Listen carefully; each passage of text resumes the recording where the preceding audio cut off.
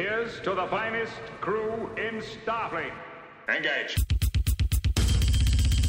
Captain Jean-Luc Picard of the USS Enterprise. Captain Jean-Luc Picard of the USS Enterprise. Welcome to The Greatest Generation, a Star Trek podcast by two guys who are a little bit embarrassed to have a Star Trek podcast. I am Benjamin R. Harrison, one half of your hosting team for the evening. I'm the other half, Adam Pranica. I often introduce myself as the other half. Yeah, oh yeah, because you're married. Right. What's that like? It's pretty great, dude. Yeah. I recommend it. Yeah. It's awesome to have like a teammate who's definitely on your side. When you're as big of a fuck up as I am, it is really nice to have someone in your corner who can forgive that on the regular. You're not really a fuck up. I mean, we both have tricky careers to be in, and I think we're both pretty successful, relatively speaking, in those careers. But our wives both have like super serious careers. Yeah. Yeah, they are seriously successful, and we are like almost a joke successful. Right. Like it's easy to mistake what we do for kid stuff, and they are like grown-ups with grown-up jobs and responsibilities and stuff. I feel like many of my conversations about my career and about this show, not just with my wife, but just with friends and associates, are often just trying to make the case that it's not a joke. No, seriously, sometimes I'll go a week or 2 weeks without working. And sometimes I will work 4 weeks in a row. Like, yeah, that's what my life is like. And that is not a joke. Yeah, well, and the days when you're not working can sometimes be really, like, upsetting in a weird way. Because you're like, God, like, is this it? Are we done? Like, do I need to go get a Joe job and give up on my dreams? My friend Wayne, who is also in the freelance film biz, he's a gaffer. Invited me to the beach one Tuesday last summer, and we were like out there on the beach, and I was like, I feel like I'm not doing the right thing right now. He's like, listen, man, on the days when you're not working, like obviously you should be working on your business, but think about all the fucking weekends you've worked. Yeah. And I was like, oh yeah. It's like you earned this. You earned this, buddy. There's a strange amount of when you're a freelancer, like that Stockholm syndrome of, if I'm not working right now, then it's wasting time. Yeah, absolutely. And speaking of Stockholm syndrome, I think we have an episode that is tangentially associated with that subject, don't we? That is true. It's part 2 of the Slickback Trilogy, a trilogy that we have come up with. Doesn't actually exist at all. You know how TNG like comes out with special box sets, like here's all the Borg episodes, here's all the Q episodes. The Slickback Trilogy does not exist. Who's buying that? Yeah, the Slickback Trilogy. Well, maybe they'll ask us to curate like if they ever do like a Criterion release, curated by Ben and Adam. I would love to see the Criterion box art for our podcast. The thing is, Ben, I can't just throw away a line like that because someone's going to make it. Yeah. We have had some viewers putting in work lately. Yeah, man. For the laughs, and it's been good. Yeah, I think we should probably call out this one that we were both blown away by today. Somebody went and animated Cosby, and they came up with like a Starfleet-themed Cosby sweater, and put Cosby in the Cosby house on the view screen, and then just animated, like perfect lip sync, animated Cosby to a clip from our show. And then like whenever we're laughing at our own stupid joke, they cut in like outtakes from TNG of like, you know, Gag Michael Dorn stuff. like busting up because a line is so funny. Oh my God, it's like the funniest thing I've ever seen. We appreciate all of the stuff that our viewers have made, but when people have the temerity to submit a video to us directly, I think I really appreciate that. Absolutely. Pretty awesome. Well, should we get into the ep, Adam? Yeah, let's do that. Let's go over Season 4, Episode 4, It's part 2 of the Slickback Trilogy, Suddenly Human. This is becoming a speech. You're the captain, sir. You're entitled. Not entitled to ramble on about something everyone knows. So, you got a Talarian craft that has distress signaled, and if there's ever a distress signal, the Enterprise is Johnny on the spot. They're like picking up feeble life signs from this craft, but they're a little on edge because It was a common tactic of the Talarians to abandon their observation craft, rig them to self-destruct. And issue a general distress call, yes, Mr. Data, I know. They have a very perfunctory conversation about the risks involved of beaming over. Yeah. And in about 10 seconds, they're like, yeah, it's worth it to just go check this out. If there was ever a time to reinstitute the beam the grass over under the feet of the people, like, why not just beam over a big part of this ship and remove the risk altogether?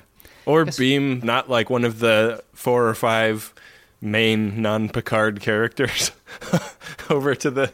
Yeah, beam over the B team. Yeah, they beam over and there are a bunch of teens. And they've all got, you know, varying amounts of ground beef on their face. And they all have some pretty intense top-of-head meatloaf as well. Like, and I guess the ground beef is meant to look like radiation burns, but the meatloaf is their special alien meatloaf. I think they're getting a little weird with the loaf in this episode and this alien, because usually there's a fair amount of symmetry involved with the loaf. But this is definitely asymmetrical loaf on these Talarians. Yeah, and it kind of looks like they have like scrotum sacs on the back of their heads. They look a little cysty, don't they? It's like male pattern baldness that transitions toward the back into scrotum material. Yeah, I might want to comb that over. Yeah. I know that's like what everybody looks like on your planet, but that shit, like, be a little discreet, okay? Do you have to powder that part of your neck? Yeah, you talc up the the back of the dome. Gotta do it. Gotta hit the back of your neck before you go to work. Well, especially in the summer months. Come on. Yeah. You don't want swamp head. You work in that hot engineering section, it's a real problem. Mm-hmm. That's how you get ground beef, dude. Yeah. Talc up. Gross. They're in bad shape, but there's one with like a helmet on, and, you know, Crusher turns to Riker and is like, This boy, he's human. I've checked the back of his neck, and there are no balls there. no nubbins, no balls. Nope. They get the kids over, and they beam them all to 6 Bay, and most of them are pretty fucked up, but the human is in decent shape. And his hair is not as slicked back as I remembered. Yeah, what it is more, I think, might be just that peak 90s hair that's parted straight down the middle. Yeah. And we should probably complete the look a little bit. Like, he's got wedge hair, like blonde, ear-length wedge hair. He's got leather gloves that he never wants to take off. And he's wearing a vest of bratwurst. Charlie Murphy's cooking Johnsonville fried! Johnsonville fried! Johnsonville fried! Yeah, this is like if a Klingon decided to make a garment out of summer sausage. Yeah, like the summer sausage log that you find at a shopping mall. Yeah. Look, Halloween's coming up, Ben. Mm-hmm. That's a very cost-effective costume to wear to your Halloween parties. Right, and think about how popular you'll be with your friends' dogs when you go over to their house. No, I don't need any snacks, actually. I brought my own. So yeah, they're all pretty cooked, and the human who goes by Jono is sitting like stoically, and when they try and like interact with him, he kicks off this group whimpering. Want to hear the most annoying sound in the world? Where they whine at the top of their pre-voice changed lungs. It's as annoying as a car alarm. I fucking hate it. Yeah. It's such a weird choice, because they're supposed to be this kind of like martial people. Like, they're supposed to be sort of like a shittier Klingon type Yeah. of race where they're incredibly brutal to their enemies, and their brutality is so famous that for a lot of the episode they're concerned about the possibility that Jono's adoptive parents abused him as a child, and yet when they are upset they make the Benar the morning. And it sounds like my dog when he's whining that I'm upstairs podcasting and not downstairs petting him.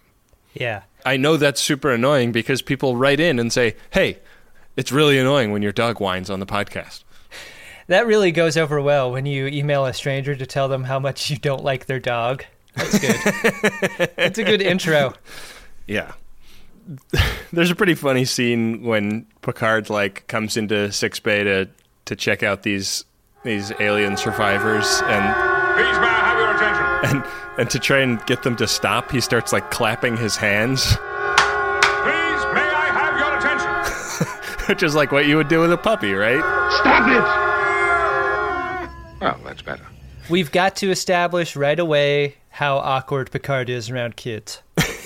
Yeah.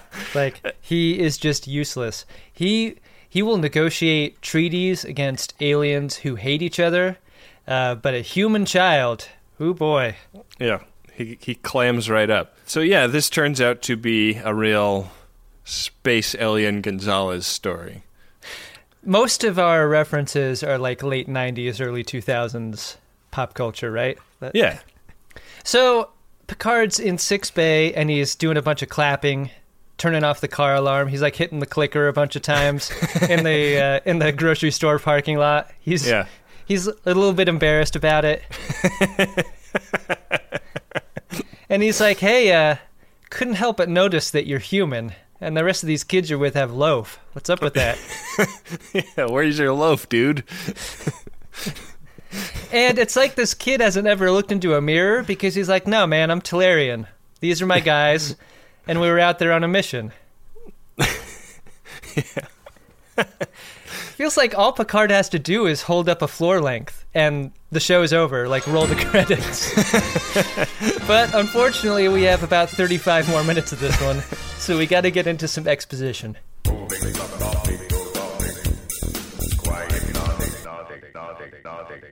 Yeah, so it turns out that Jono is from a family, last name Rosa, that has a very tragic family history. His parents were killed by Talarians in some long over skirmish or war, and other members of the family have also bought the farm under, relatively speaking, more or less tragic circumstances. His only surviving relative is a blue-haired old admiral who we'll meet a little bit later. Admiral Werthers. Yeah. When she FaceTimes up, there's definitely in soft focus in the foreground a bowl of hard candies that have all stuck to each other. But yeah, they're like, oh fuck, this kid he's some Federation royalty. It turns out, like one of the bigwigs back in San Francisco has a claim to this guy, so we can't just give him back to the Talarians. And it's a little bit Saving Private Ryan-y, isn't it? In what way? In that he's the last surviving member of his family that hasn't been killed out in the field. Oh, I thought you were going to say that Picard looks a little bit like Vin Diesel. Okay. No, that wasn't where I was going with that. I had to, that pause was really to figure out if you weren't bullshitting me about Vin Diesel being in that movie. And then I was like, holy shit, he totally was. He totally was. That's how he got his start. Yeah. I think that's how he broke out. Yeah. It wasn't his breakdancing video. Unfortunately not. You know about his breakdancing video, right? Well, it's the video that got me to stop making my own breakdancing video in order to become famous myself.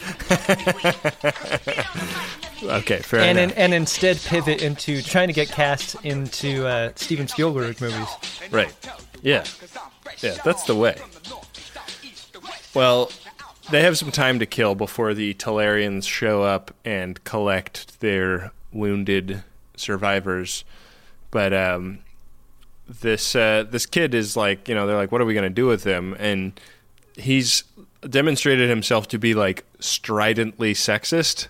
So none of the times that women have attempted to like talk to him or ask him to do something have gone over well at all.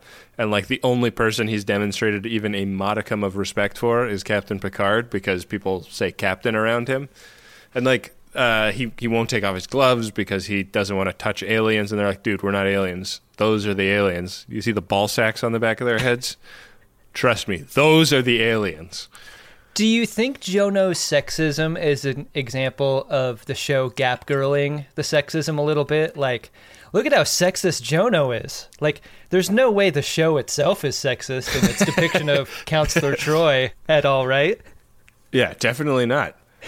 I think that's a good theory, and maybe is fully proven by the scene that Jono has with Worf, because Jono has like a grudging respect for Worf because he's from another warrior race, but he initially is like, how did the humans capture you?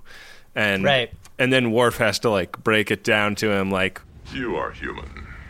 And among humans, females can achieve anything the males can. even the terminology in that scene like exposes the problems with the way this show treats women, because like Worf is like, in among humans, women are allowed to do as much as men are allowed to, or something like that. It's like men have permitted women to be equals. Yeah. Not like women just are equals. Like, they entertain women's silly fantasies that they are part of society. I don't personally cotton to these notions, but here we are. Look around the bridge. I surround myself with these women. As long as they wear the low-cut dresses, everything's fine. Nobody has more respect for women than I do. Nobody, believe me. That was sort of like Worf Trump. It's a little bit, twerf. Can somebody Photoshop Trump hair onto Worf? So it becomes clear to everyone, except for Picard, that Jono really looks up to him. A lot. Mm-hmm. And is really the only one who's able to have any sort of communication with him whatsoever, because whenever anyone else talks to Jono, it goes like it goes with Worf, which just leaves him doing the car alarm on his bed. Yeah. So they have a little McLaughlin group. Issue 1. About this whole shit, and it is decided that Picard is going to be daddy for Jono during the next few days as they wait for the Talarians to show up. And, Picard is fucking flipping out about this. Like, not enthusiastic at all. Oh, no, Counselor. I don't think so. Not enthusiastic is like the Borg incident of descriptions for how he feels about this. Yeah. He almost breaks character. He's so uncomfortable. Yeah. At first, as he deals with Jono, it's so stiff. It's like, it's very funny. He'll walk in and Jono will be like doing his crazy puppy whimper, and Picard will have to ask him, as captain of the Starship Enterprise, I ask you not to do that sound. Stop it! The movie preview for this episode is Captain Picard gets a college roommate that's crazy. Yeah. What happens when we stick Captain Picard with a kid who really likes jam bands, plays really loud music, and hangs out in a hammock? Yeah. They like tape down the center of Picard's quarters so that this is my side and that's your side. I'm not responsible. Look, dude, don't touch my knives, all right? I had a college roommate like that. He touched your knives? Yeah, I was not cool with it. He was into jam bands? I had a college roommate who was like, he was like literally, and I shit you not, doing everything he could to model his life on Kevin Smith and the characters in Kevin Smith movies. Like, he dressed like... A lot of hockey jerseys? He dressed like Kevin Smith. Like, he only watched, like, Mallrats and Clerks in the, like, the Jersey series and obsessively replayed PlayStation games and read comic books, and like he had a girlfriend who would come over and he would play like old time beige Game Boy, and she would just sit and like rest her chin on his shoulder and watch him play Game Boy. Oh no. It was very creepy. That was their foreplay? It was like not foreplay though, because it was like it was a very like chaste relationship. It was very strange. I had the opposite roommate my first year in college, Ben. Mm-hmm. My first college roommate had all the sex. Really? Just a ton of it. Just like my doorknob was covered in socks. Wow. All the socks. It was I didn't know you could pile socks on a door. The doorknob was covered with so many socks, you'd have to cut the socks to fit more socks over the socks that were already there. A Gordian sock. Yeah. Yeah, that was my first year. Yeah. I did not do much sex in college, personally speaking. Nobody was interested. Yeah, I thought I would really bloom in college. Nope. Turned out it was post-college. Yeah.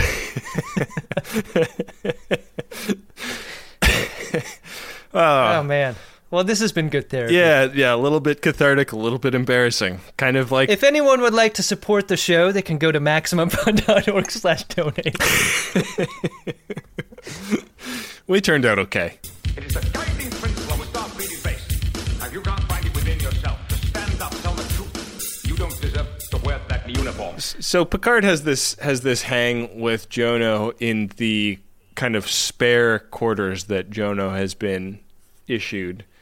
And he's like, well, I guess we've only got each other for this time being. How do you like the room? Everything comfortable? We can like bring you something. And it's a really like interesting character moment, because he's like, Picard is so uncomfortable that he's kind of being uncharacteristically deferent to a much lower status person. Yeah. Which I think is a great bit of writing. Yeah. And very well performed by Patrick Stewart. And he has to like really talk through this with Troy a couple of times before he's comfortable. But he winds up going like, okay, Jono, like, what are you used to? And Jono is like, I live with my captain. That's who I've always lived with. And Picard is like, all right, well, you can come to my quarters, I guess. And you can tell there's some trepidation there because he doesn't want Jono to know about the GIMP. He doesn't, he doesn't have any way of like warning the GIMP or explaining the series of punishments that will be in place if the GIMP, blows his cover or whatever.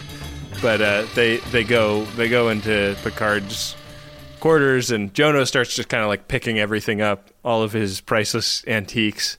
Kind of reminded me of like when I was a kid, and like we'd go over to the house of friends of my parents who were like like a gay couple that didn't have kids or whatever, and so they had like breakable things on low tables, and as a kid you're like, holy shit, I cannot believe there's a breakable thing within my reach.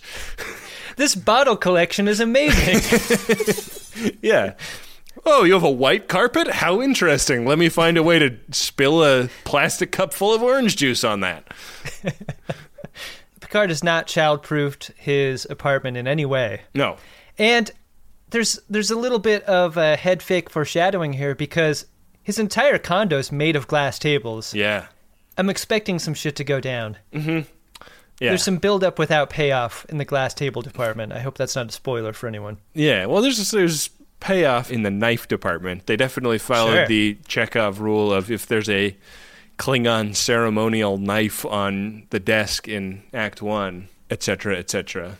But the GIMP doesn't bang against the side of the box. Cover successfully maintained, and so that's how they're gonna hang for the rest of it, and these scenes get kind of emotional. Like Picard will show Jono like an iPad with a bunch of photos of his parents, and like him as a baby, and it becomes clear that he's like not actually over the violent deaths that his parents suffered, and like in fact is fairly crippled by post-traumatic stress syndrome. I don't know, Ben. Maybe you know someone who has this, which will make my comment sound totally idiotic. But do survivors of post-traumatic stress have a difficult time recognizing that in other people? Because Jono's giving off all the signs, and Picard is just not. He's not understanding that this kid is really going through some of that shit. Yeah. Instead, he sort of takes the tack towards humanizing him. There's a little bit of manipulation involved. He shows him the pictures. They do some bonding by playing some space racquetball. They have that communication from Admiral Werther. Yeah. And then they have, like, banana splits and 10 forward with Wesley. The boy. Yeah. Like- Wesley's big bukkake scene. Yeah, and all of this is about manipulating him into remembering that he's human. At no point is a mirror produced, by the way. Yeah. Like, they try to get him to cop to his humanity so that when they meet up with the Talarians, he's going to choose Team Human instead of Team Talarian. Yeah, and it's a very weird choice that they make, because so it's partly motivated by the fact that Dr. Crusher's examination of him has turned up evidence of lots of fairly substantial injuries in his past.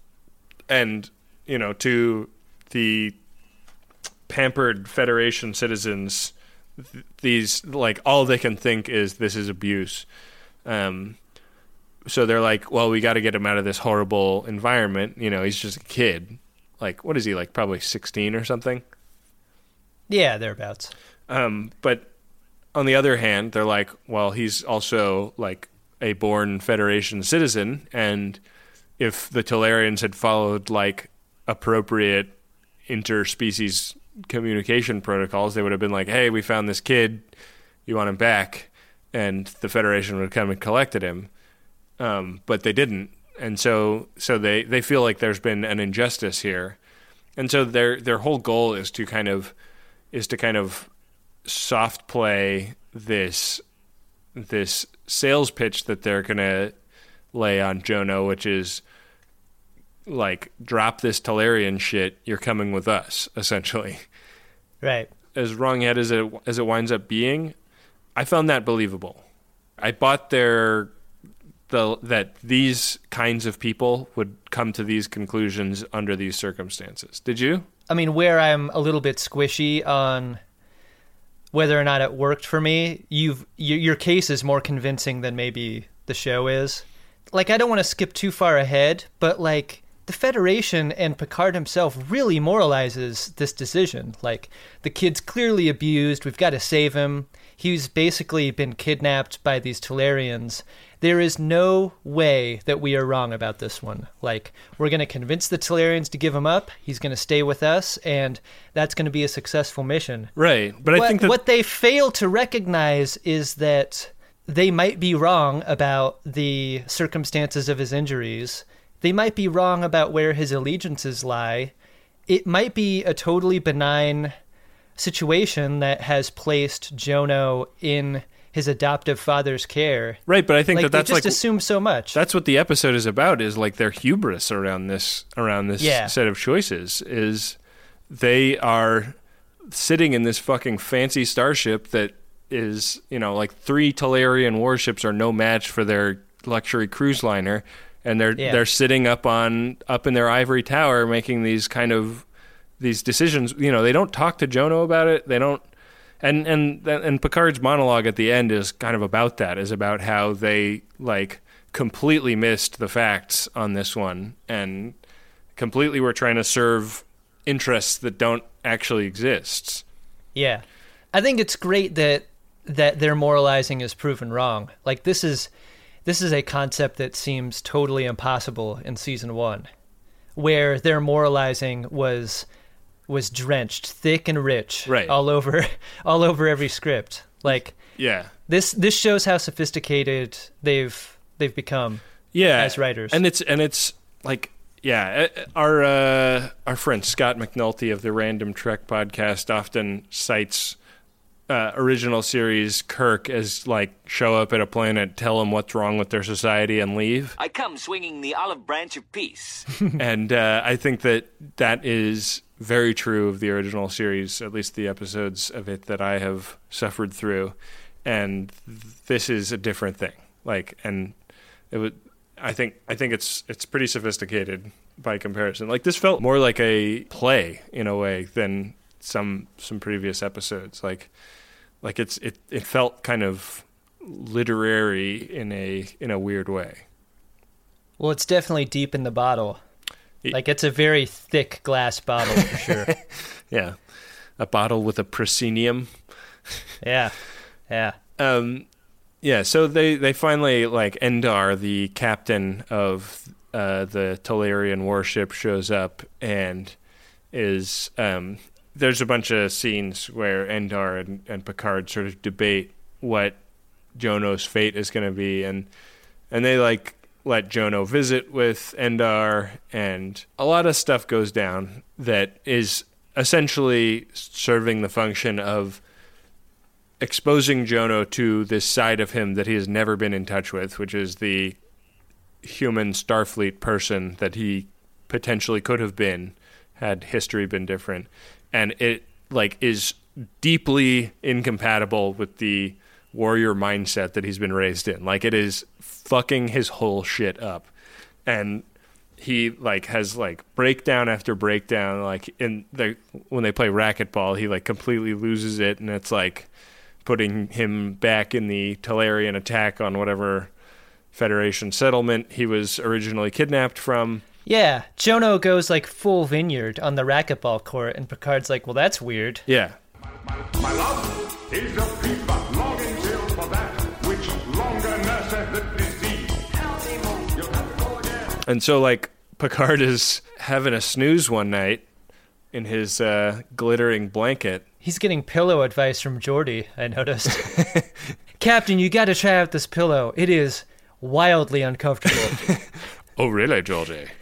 Here's the thing. You don't want to get in too deep of a sleep, otherwise you can't ward off the raiders who are trying to stab you in the middle of the night. Just so. I've taken a blade in my chest before, Georgie, and I appreciate that. Yeah, this is clearly not a Casper pillow. No. And it's not the one with that guy with the, like, Jesus piece that advertises him on late-night television. I just want to turn toward the camera for a moment and say, Casper, we're here, and we're ready. I want to turn to the various mail-order underpant and sock companies that advertise on lots of podcasts and say that, you know, I've been thinking it's about time for me to stock up on some new undergarments, and I am ready. So while Adam needs a thing that costs $1,000, I only need a thing that costs $5 or $10. Consider it. This all comes to a head when Jono comes into Captain Picard having his naparoo, and he's got the Klingon ceremonial knife, which I guess is probably from when Picard was Chadich to Worf. Yeah. That's my guess is what that's from. And there's a pretty, like... That was his walking around knife when he was in the hood? Mm-hmm. Yeah. When he was walking through the barrio on Kronos. Yeah. And Jono like raises the knife over his head and attempts to plunge it into Picard's chest. And so he wakes up in sickbay, and it turns out like this is a fairly minor injury. Like Jono from his warrior race completely blew it on this murder stabbing. Yeah, he's kind of a shitty warrior, isn't he? Yeah, like I guess maybe the possibility is that he intentionally didn't kill Picard, because his plan here was attacking a senior officer is punishable by death in his culture. And there's been a bunch of moments in the episode where he like assumed that something that was a rule in his culture would be a rule no matter what. Mm-hmm. And the women thing is an example of that, but this is another. Picard is in a bio bed with an arch, which, you know, that means it's fairly serious. But It's not like a full body arch, so it's not all that bad. Yeah. And Crusher is stitching him up, and so when the Talarians get back on FaceTime, Picard is not on the bridge and Riker is, and he has to be like, well, listen, Picard's not going to talk to you about this because your son decided to poke him with a knife, and the captain is pretty particular that only Nausicaans are allowed to poke him with a knife. And Endar, the Talarian captain, is like, this is fucking tragic, so I'm pissed enough that I'm going to start shooting at you guys. And the Talarian ships are getting into battle formation very slowly enough for Picard to get back into uniform and get up to the bridge and talk him down off the ledge. And yeah, he has this big monologue where he's like, yeah, we didn't consider what Jono wanted or what was right for him, cosmically, and perhaps you didn't either, but I don't know how we can hold our morality against you when we've acted out of such hubris around this whole issue. Yeah, and this is how they avert what would turn into war. I mean, right. Endar has made it pretty clear that unless they return Jono to him, he's ready to throw down. Yeah. And he's calling all cars to the situation. Yeah. And they're like, look, our weapons are no match for yours. We've got hood-style weaponry over here. And even though we know we're overmatched, we're ready to go to war for this guy out of principle. And by the end of the episode, when they return Jono, they have not only felt the satisfaction of doing the right thing by him, but they've also averted what would be a fucking bloodbath for the Talarians. Right. Which is an interesting, that's such a Star Trek problem. It's not an existential threat to the Enterprise, it's a moral threat to the Enterprise. Right. They've met people before who have wiped out entire races fairly easily, Ben. Who, for example? That's incredibly tough to live with. Oh yeah, you're not dealing with it well, are you, Kevin? There's only one way to cope with the sort of genocide that this episode came so close to. What if somebody's listening and they've done something, I'm sure they would want to know how you have found a way to cope. The only thing that cures what ails me is the comfort of a vinyl woman. Oh, you're talking about a real doll. I don't like how you've started interviewing Kevin. I liked it when you did Kevin with me. What happened to you, man? I don't know. I kind of like talking to him. It puts too much pressure on me and my very okay at best Kevin Uxbridge impression. It's better than mine. Somebody said mine sounded like Homer Simpson. God. I think mine started out like Richard Nixon, in this episode. Ben, did you like this episode? I really did. I think that we've given it a good ribbon, and there's definitely some things about it that are not perfect, but I felt like the moral quandary that Picard thinks he is in, being not the one he is in fact in, is such an interesting idea. And I thought they did a great job of playing with the idea that Picard thinks he is this rational moral actor, and in fact does have some blind spots, and his worldview didn't serve him particularly well in this episode. At the end of the day, he does the right thing, and it just takes him a really long time to get there, and it's not through anything evil. It's just that he kind of misses the mark. Picard is so capable in basically every area that his discomfort would make him incapable of dealing with the situation. There are plenty of circumstances as a Starfleet captain that you're put in uncomfortable situations. Right. But when he's around children, he just falls apart. Yeah. I feel like we all have things like that, Yeah. It's his bugaboo. Absolutely. How about yourself? Did you enjoy this? I did. When Jono first comes on screen, I'm like, Jesus Christ. We've got this we couldn't get Jake, so we've got this other guy, Jake adjacent. Mm-hmm. And I'm thinking, like, this is going to be cartoonishly bad. And he starts doing the car alarm. And I'm like, this is not going to be good. I don't know if I can do another half an hour of this. Yeah. But it pretty quickly gets into some pretty heavy shit. And I dug it. There was a lot to laugh at and poke fun at, but the vein of honestly trying to deal with, how do you deal with a problem like Jono, I thought was pretty sophisticated for a show that has been pretty sloppy about stuff like this in the past. Yeah. Hey, Adam, I'm perceiving through my telepathic abilities that there's a priority 1 message that we need to ingest. What do you say we check that out? Yeah, let's ingest that, I guess. This is all extemporaneous, folks. No scripts. Priority 1 message from Starfleet coming in on secured channel. Need a supplemental income. Supplemental income? Supplemental. Supplemental. Yeah, it's extra. The interest alone could be enough to buy this ship. Our first and only priority 1 message is of a personal nature. It is to Sagan from his father, Kurt. It goes like this. To my newborn son, you are only a week and a half old, and I already know that you will boldly go where few have gone before.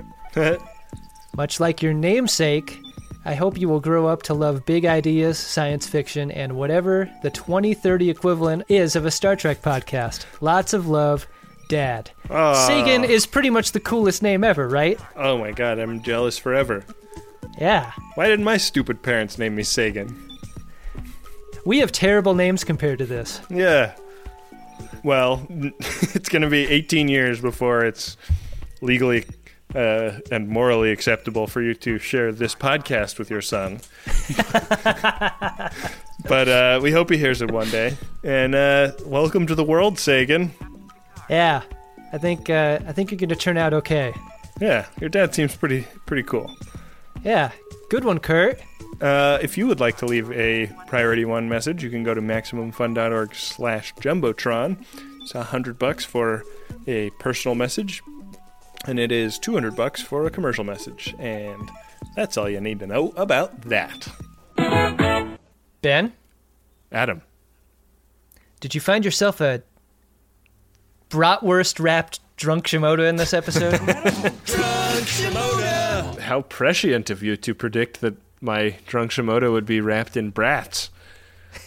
For indeed he was. My Shimoda is Captain Endar. Captain Johnsonville? Yeah. Oh, before I say why he's my Shimoda, I do want to talk about the fact that he got to come aboard with 2 guys who were toting assault rifles. It's like, why did they let those guys on board? Shouldn't they have to leave their fucking energy weapons on their ship? Yeah, what was O'Brien doing in that scene? He really mailed that one in. Yeah, bad call, O'Brien. But Endar was my Shimoda because there's a scene where he comes on board and gets to like spend a quick moment with Jono, and like Picard and Troy just like turn and face the corner while they talk. And in this scene, Endar turns his head away from camera a little bit and exposed the fact that he had a super long rat tail. Oh, oh man. Yeah, he has like a full 12 inches of rat tail hanging off the back of his already scrotumed up head. I don't remember seeing this. Did he have the little like braces, rubber bands wrapped around it, or was it like friendship bracelet woven? In what configuration was the rat tail? It's hard to tell from my screen here. I think it's like a tight braid, maybe with some orthodontic rubber bands at the end. Nice. Yeah. And Endar, you thought Jono had peak 90s hair. Nope, it was Endar the whole time. Yeah, it was a rat tail waiting in the weeds. How about yourself? Did you have a drunk Shimoda? Just to be clear, is your Shimoda the rat tail or is it Endar? It's Endar. For sporting one. Endar made a choice. Okay. Endar was looking in the floor-length mirror, and he's like, looking good, Endar. You know what would be kind of cool right about now? You know what the kids are really into? Who's your Shimoda? My Shimoda is a scene-based Shimoda, and it's from this scene. Okay. Ben, I think it's really weird that Picard and Troy walk Jono into the conference room to meet up with his dad, and then 10 feet away, just kind of turn around for privacy. They like stand at parade rest with their backs turned. Yeah. That doesn't afford any privacy, guys. No. Like, I don't understand why they thought to do that. And what's weird is that they are blocked in the scene. Like, they are in between the two-shot of Jono and his dad. Yeah, they don't want you to ignore the fact that Picard and Troy are there. It would have taken a 1-foot dolly move to just sort of crop them out of the scene, like, as soon as Jono sits down. I don't know why they didn't do that. Hey, they were running out of time. They didn't want to have to, like, set the whole rail setup, you know? It's sort of like a prison warden scene, like when they bring a prisoner out to talk to someone through the glass. Yeah. It's that amount of privacy, which is to say none at all. Yeah. Darmok, Angelad, and Tanagra. A good time so often has a downside, doesn't it? Especially when it comes to stuff that you put in your birdie. We've all been hungover before. I mean, many of us have, I guess. Or we've had too much jazz in our gummy. And that sucks, right? Because you don't think about the time after the good time that you've been trying to have a good time. That's why I like Lumi Labs so much. It's the predictability. Through painstaking trial and error, I have found my perfect dose. It's what I can depend on when I could use a little more chill, a little help getting into a creative headspace, and I don't need to have too much fun doing whatever it is I need to be doing. And I'm so glad that microdose is available nationwide. That means just about anyone can try it. To learn more about microdosing THC, go to microdose.com and use the code SCARVES to get free shipping and 30% off your first order. Again, that's microdose.com and the code is SCARVES. One of the amazing things about making The Greatest Generation is getting to see all of the cool creative stuff that the Friends of DeSoto make when we do a Code 47 episode. People send in handcrafted stuff all the time, and they send in their books, they send in paintings, they send in crochet work. It's so cool. And I want a few more of you to have websites to direct us to in those letters. I want you to put your beautiful work on display for the world so that when we get to look at it, we can tell people where to go to get a look at it themselves. And you don't have to know anything about building a website to build a website these days because you can use Squarespace. It'll look beautiful no matter what kind of device people are looking at it on. Hell, you can even sell stuff using a Squarespace website. Don't make your cool creative project Captain's Eyes only. Head to squarespace.com/scarves for a free trial. And when you're ready to launch, use offer code SCARVES to save 10% off your first purchase of a website or domain. Back for another game. You know it. What's going on? Just one more week till Max Fun Drive. Hard to believe. It's been a heck of a year since the last one. We're now a worker-owned co-op. We raised $50,000 for charity last year. And we've added a bunch of awesome new shows. But do you think we're ready to do it again? Absolutely. Lovely new gifts are lined up. The episodes will be amazing. And wait till everyone hears the bonus content. Yeah, plus they know to go to MaximumFun.org/newsletter, so they're getting all the news. Oh, like that meetup day is on Thursday, March 21st. Then what's bothering you? Me? Oh, nothing. We're all set for Max Fun Drive to start on Monday, March 18th. I just didn't want you to see this coming. Check. What? Hang on. Most of the plants humans eat are technically grass. Most of the asphalt we drive on is almost a liquid. The formula of WD-40 is San Diego's greatest secret. Zippers were invented by a Swedish immigrant love story. On the podcast Secretly Incredibly Fascinating, we explore this type of amazing stuff. Stuff about ordinary topics like cabbage and batteries and socks. Topics you'd never expect to be the title of the podcast. Secretly Incredibly Fascinating. Find us by searching for the word secretly in your podcast app. And at MaximumFun.org.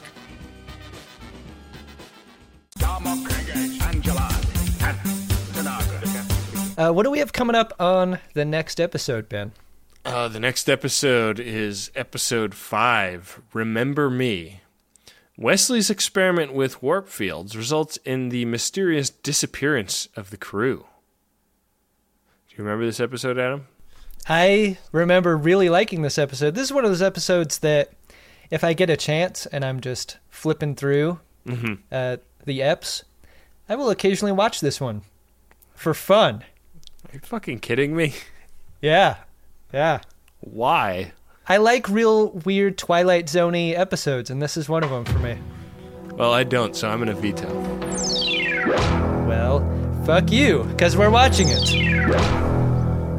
Adam, we can't keep doing this. We can't keep burning vetoes. You insist? Do you insist? Fine, fuck you. You burned your veto. You did it again. Why are you saying I'm burning my veto? You're the one that burned your veto first. Because this episode is a turkey. No, it's not. It is not. It's a total turkey, Adam. There's some caviar on this bird, Ben, and I want to watch it. It's probably the second worst Dr. Crusher episode. That's saying a lot. There are some real bad Crusher episodes. Is this on your Mount Armus? I think it might be. Is its depiction on Mount Armus something that should be there but isn't? Like it's just an empty spot. Wow. I can't believe we're gonna go for a season 4 with no fucking it's getting to be a joke that we don't even want to do them. People think that we pre-plan this shit, but we don't. No. That was a real shocker, Ben. Well, I'm glad to keep it exciting, I guess. Yeah. You know what else is exciting? What's that? Remember Me, the episode. You know, one thing that isn't disappearing without a trace, Ben, is our continued support that flows in from our viewers.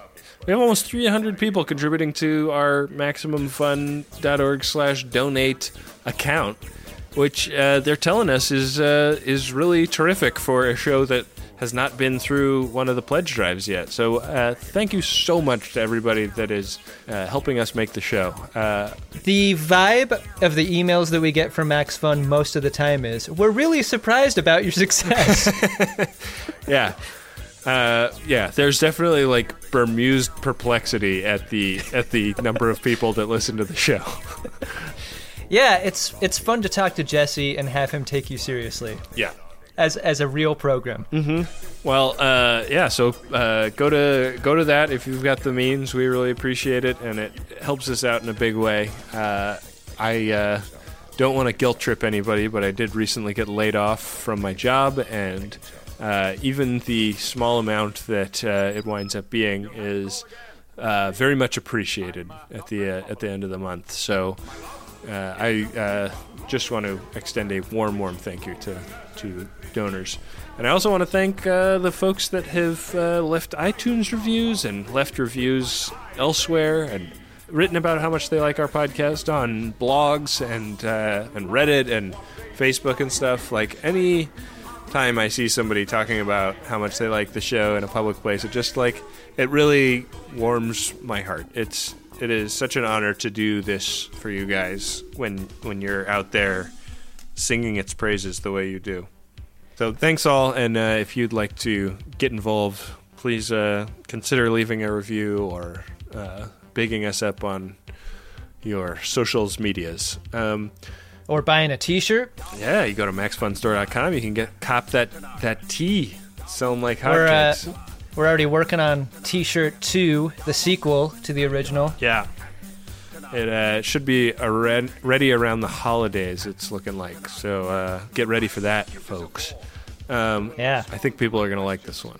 And we should thank Dark Materia and Adam Ragusia. Dark Materia makes the theme music of the program. Adam Ragusia makes the music you hear when we're reading Priority 1 messages. And we hugely appreciate the music that both of them made for our show. Dark Materia didn't even realize it was for our show, probably, when he was making it, right? Yeah. Surprise. And with that, we will be back at you next time with another great episode of the next generation and a episode of The Greatest Generation that probably shouldn't have ever existed in the first place. An episode that our viewers will always remember. Make it so. Make it so. Captain Jean-Luc Picard of the USS Enterprise. Captain Jean-Luc Picard of the USS Enterprise. Make it so. Make it so. Jean-Luc Picard. Can I tell you a quick underpants story? Okay. So, as you and our viewers know, I was in Victorville for almost 3 weeks. Yes. And the thing is, when you've been hired as a one-man band production crew, yes, you got to keep your packing real light. Yeah. I basically went down with a bazooka tube tripod case, a Pelican 1510 camera case, and an over-the-shoulder duffel bag. Not a roundy that Picard would have, like an actual duffel. Yeah. And knowing that it would be impossible to pack clothes for 3 weeks, I packed no clothes for 3 weeks. Wow. Instead, I bought underwear at Costco. 3 weeks worth of underwear at Costco. Wow. Let me tell you, I have no problems with the Kirkland brand of products. They're a fine product. Yeah. They make a fine pair of underwear. But I'm telling you, I would throw them all away for some underwear that had woven silver in them. The maids at your hotel must have been so upset. Every day there's a new pair of tidy whities in the trash can. It was terribly wasteful. And yet there was nothing I could do. Like, there's no packing that amount of clothing for a trip like this. You're not gonna go down to the FedEx and stuff underpants in a box and ship them back to yourself. That was actually a bit of tour advice. Friend of the show, John Roderick, has told me about that. Oh no! You go out on tours with bands. You don't want to spend a half a day in a laundromat. No. Just buy some underwear. Then you're rolling around with new underwear all the time. It's great. That's pretty. It's pretty good. You just build that into the budget. That's an underpants line item. You do not want to invoice too specifically when you're buying underwear in quantities of 21. Yeah, they call because of producers wanting to cut things from line items, clothespins, which are very useful things to have on film sets, are usually called C-47s on a budget. Yeah. And it's like the idea is it sounds important, so a tenacious cost-cutting producer won't cut it out because they won't know what it is and they won't want to risk it. Yeah. Underpants, maybe that's a C-48. Yeah. Those BVD 77s, forget it. Got to keep them. MaximumFun.org. Comedy and culture. Artist owned. Listener supported.